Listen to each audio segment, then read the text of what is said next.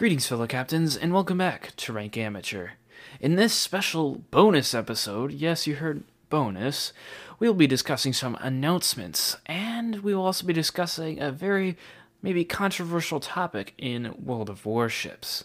So, without further ado, let's get right into the announcements.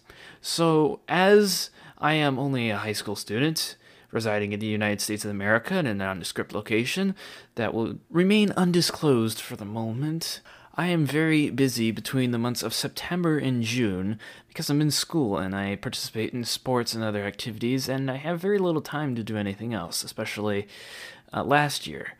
So I will be moving my weekly publishing date, or day, so Thursday as it is normally, I will be moving that to Saturday afternoon. And I cannot guarantee consistency in my uploads anymore because actually I didn't have any consistency, so you guys are probably like, well, what consistency, Jaden? You had no consistency. So I cannot guarantee consistency. I will try my very best to bring the content that you are hopefully enjoying to your Saturday afternoon, so by Sunday morning you'll be able to wake up to a new Rank Amateur episode, but I can't guarantee that. So this week is the week that goes into effect. I know I didn't really notify you guys, but yeah, it's starting to get really busy around here, so I am going to have to change the upload date. So I figured what better way to notify my audience than with a bonus episode on a topic that I really have been wanting to discuss for a long time, and that is fake ships. So paper ships, as they're called in World of Warships. And for those of you who are new to World of Warships, a paper ship, or just flat-out fake ship, is kind of its name. It's usually preliminary design, or some like chicken scratch that some guy wrote on a cocktail napkin at late at night at a bar when he was half drunk. And they're just ships that never existed, but were designed, or allegedly designed, and some of these ships were laid down, but they were never actually completed. And being laid down just means that the construction was started, but it was never finished. And that can be from any number of reasons. Sometimes it's because, like in Italy's case with last week's episode on the Roma, you know that Impero was laid down, but it wasn't actually completed because it was captured by the Germans as a result of Italy's surrender. The Germans captured many of Italy's naval yards, so they took Impero hostage, tried to complete it, but it was bombed several times, and construction was eventually just stopped when Germany surrendered. And paper ships, or the concept of them, didn't really exist, or at least from my knowledge, until the Soviet ships came around. You'd be like, well, why does that have to be a turning point? Well, because the Soviets didn't really have a navy. And, I mean, they did have a navy, but it wasn't a very large one. Their only battleships were of the Ganget class in World War II, and they had very few cruisers. Just a Kirov class and Chapayev class actually came after World War II, but and a few more outdated ones. But they did have quite a lot of destroyers. So basically, what the Soviet Navy would have, this large nation, would only have destroyers. So Wargaming thought, well, that can't do. We have too many Soviet players. Or, well, Russian players, I should say. The Soviet Union's basically Russia now. So they're like, well, what are we going to do to solve that? Well, we could just kind of make up designs. Well, we could do that. We'll do that with some of the ships for sure, said the supervisor. Another person said, well, why don't we just take the designs that the Soviets were proudly conjuring up in the mid-1930s in hopes of rebuilding their navy. And so they took those designs and they kind of fluffed them out a little bit. I mean, what I mean by that is they added various details that weren't necessarily in the designs, like various fire hoses, deck clutter, and some guns and things like that maybe weren't in the design, but just to make it look a little more tough. And they also added some fictional armor, because you really can't find where the specifications are, especially in Soviet documents. Most of those documents were destroyed, so they did the best they could. And I really get that, because they have a lot of people on the Russian server, and people always want to play ships of their own nation, which makes sense. And so they had to really stretch things pretty far. Some of these ships never had names, like Moskva was just a project name. But Wargaming, well, they had to give the ship a name, right? I mean, you have to. So they named it Moskva, even though, based on Russian naming conventions, or Soviet naming conventions, those names probably would not have made it to Moscow. It would probably been some sort of general or something like that. But I guess who am I to judge? But this trend did not stop with the Soviet Navy. And when Wargaming realized that, wow, this worked and we didn't really get much backlash from the player base, they continued it to the next nations that they had. And I don't exactly know the order in which the nations were introduced, but I do know that the newer nations that were introduced after the Soviets have a lot of fake ships in them, or paper ships, whichever you prefer them to be called. Because the U.S. Navy, or at least as of now, there are new paper ships to come. Most of their ships were actually real. There were only a few that weren't real. And the ones that I can think of off the top of my head, and they're all non-premiums, are Montana was not real. It was a design that was completed but never laid down. The Nicholas was a preliminary design, so Montana is a battleship. Nicholas is a destroyer. The cruiser Phoenix, or at least the Phoenix that they have is Tier 4. There was a Phoenix in World War II, but it was of a different design. Was never laid down, or design was actually never completed. It was just preliminary designs.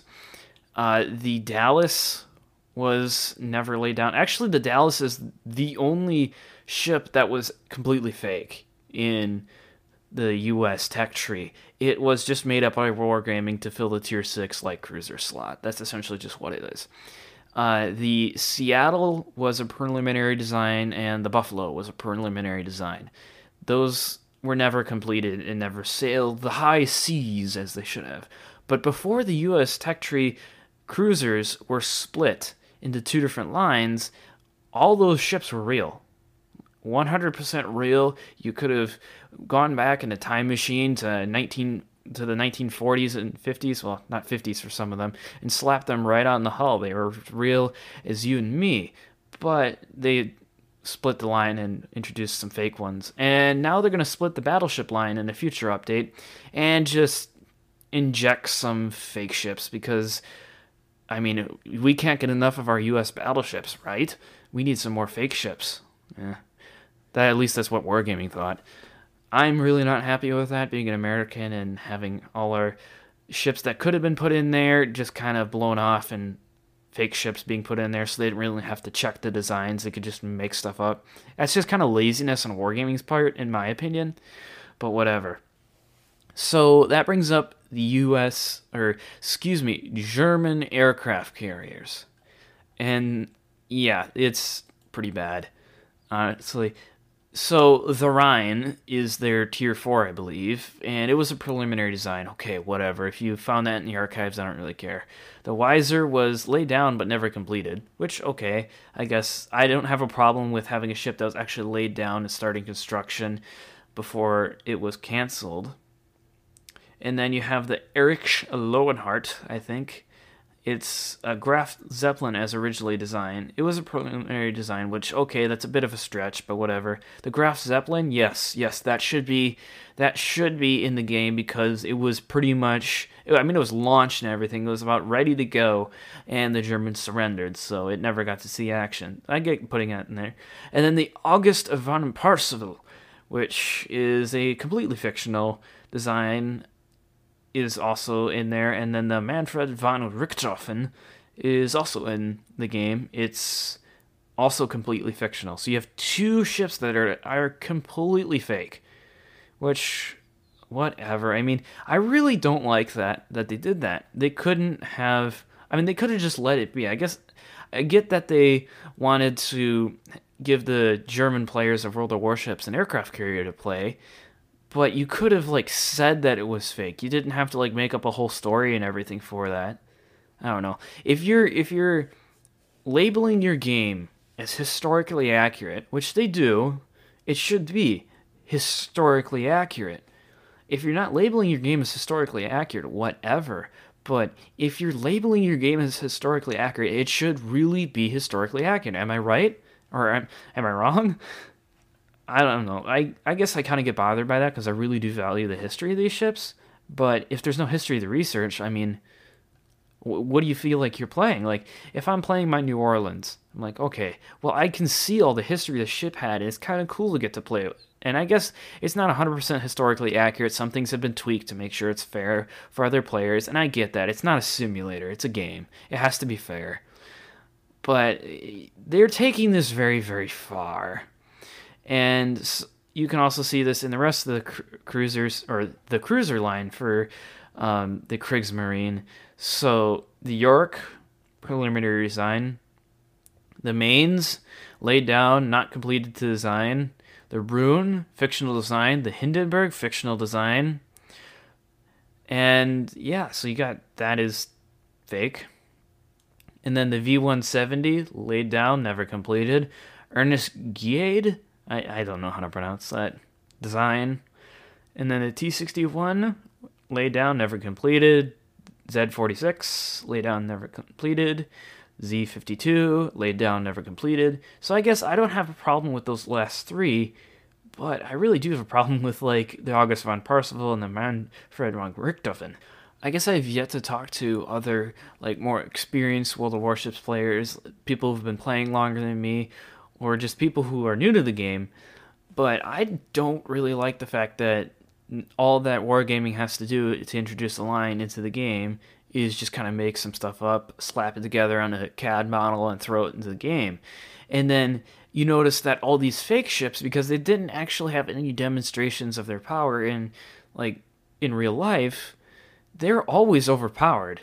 You introduce them to the game, and they're always overpowered. Remember the Kleber? How overpowered they used to be? I mean, it's still overpowered. It's just that you don't really see them that often, so that people don't really complain about it too much. But the Smolensk, completely fake ship, but it really is overpowered. It's a nightmare for most things to deal with, and its armor's so thin that 16-inch armor piercing goes straight through it and does 1/10 of the damage. So there's almost no way to effectively exterminate a Smolensk. And by the way, if you're new to World of Warships, that is a Tier 10 premium Soviet cruiser that has a ridiculously low reload time on its 6-inch main battery shells, super thin armor, and a smokescreen, and radar, I believe, as well. So yeah, it's a pretty scary ship. It's very scary. And people point at the Worcester in the US tech tree and be like, well, that's overpowered too. Well, I mean, it's not really overpowered, or at least in my opinion, but it's also real. It's not something that Wargaming just pulled straight out of their butts and threw into a game, kind of thought maybe what it would look like and went with it. And Wargaming's strategy to, like, supposedly listen to the player base as far as the nerfing these overpowered ships is just kind of to nerf them into, like, where they're no longer effective. It's like you took it too far. You have an overpowered ship that's just killing everything, and then you nerf it so far that it's useless. And then they'll introduce the next line and repeat the process. So people will spend a bunch of money on premium ships that were really good. I mean, they're fun to play and everything, and then Wargaming nerfs them into oblivion, hits them so hard with the nerf bat it could knock anybody out, and they're no longer useful, and you're out a good ship. And so Wargaming then introduced the next line. Oh, this is a good ship. Let me buy it. You buy it. You have a lot of fun in it for like 2 or 3 weeks. They nerf it. And then the next process begins. It's really kind of comical, honestly. But then again, I guess I just have to stop being frustrated. Forget my frustration, Wargaming, because you're just going to keep doing that. And that's, I guess, okay, because it's your game. But what's really frustrating is just that cycle of not listening to the players. And eventually that's going to catch up to them. I mean, you look at World of Tanks and how many people are leaving that game. It used to have millions of players on it, and it's losing, I believe, like thousands every month. And that's because Wargaming's doing the same thing with World of Tanks. They'll introduce a really powerful, completely fake tank, which I guess is okay because you want to give everybody, all nations, a chance to kind of play their own tanks, their designs and things like that, and have fun. And then they'll hit them with the Nerf bat into oblivion and introduce it again. Or they won't hit them with the Nerf bat, and they'll just be ridiculously overpowered. Everybody will be really frustrated and raging on the forums, and then Wargaming just kind of shrugs their shoulders and goes and plays with their programmers to come up with a new overpowered thing. So I guess I'd really love to hear some other people's thoughts on these fake ships. I mean, I really don't enjoy them. I enjoy playing real ships because of their historical value, but maybe your opinion differs. Maybe you like playing the Soviet line and you really like playing a Smolensk. Or why wouldn't you like playing a Smolensk, actually? It's really overpowered. But I would like to hear your thoughts. So email your thoughts to rankamateurpodcast@gmail.com, and I will read all the emails that you send me, and I will maybe include them in some of our next episode in kind of like an opening thing, because I will probably go over a fake ship, and just to see if there's any grounding in reality or not. But don't fret, those of you who are just here for the naval history. You will also get your wish. I will do a ship that is not in World of Warships. If I do a fake ship in World of Warships in the World of Warships section, I will do a ship that is not in World of Warships, as I do have a new listener request for a ship that is not in World of Warships. So that should be interesting to research. But back to these fake ships. So I guess I see what Wargaming's trying to do. They're trying to give everybody in World of Warships, or every World of Warships player, a chance to play ships of their nation, which is perfectly understandable. I just wish they would make it more clear that maybe their game isn't necessarily historically accurate, and that maybe on their page they should say as their slogan, play World of Warships to play naval giants, both real and fictional, and sail the high seas or something like that. Just make it more obvious that maybe this isn't as historically accurate as you might have thought, but it's still a really cool game. I mean, fake ships or not, I really love playing World of Warships still, but a little honesty from wargaming would be nice. But all rants aside, I really appreciate you listening to this special bonus episode of Rank Amateur, and I please ask you just to subscribe. You can head over to my Anchor page, which should be linked in wherever you're listening, but if it isn't, it is anchor.fm/rank-amateur, and you can pledge a donation to my channel, or my podcast, I should say. This is not a YouTube channel, and it goes from 99 cents to $4 to $9 a month. And that really helps me cover my production costs. And if you'd rather not just donate and you want to get something out of it, you could go to my merch store, my merchandise store. Merch is short for that for people who aren't up to date on their abbreviations. And my merchandise store is linked in the description of my podcast and every episode. And I thank you for listening. And please join me Saturday afternoon, or at least hopefully Saturday afternoon, for a new episode of Rank Amateur. Thank you so much for listening, and until next time, Captains.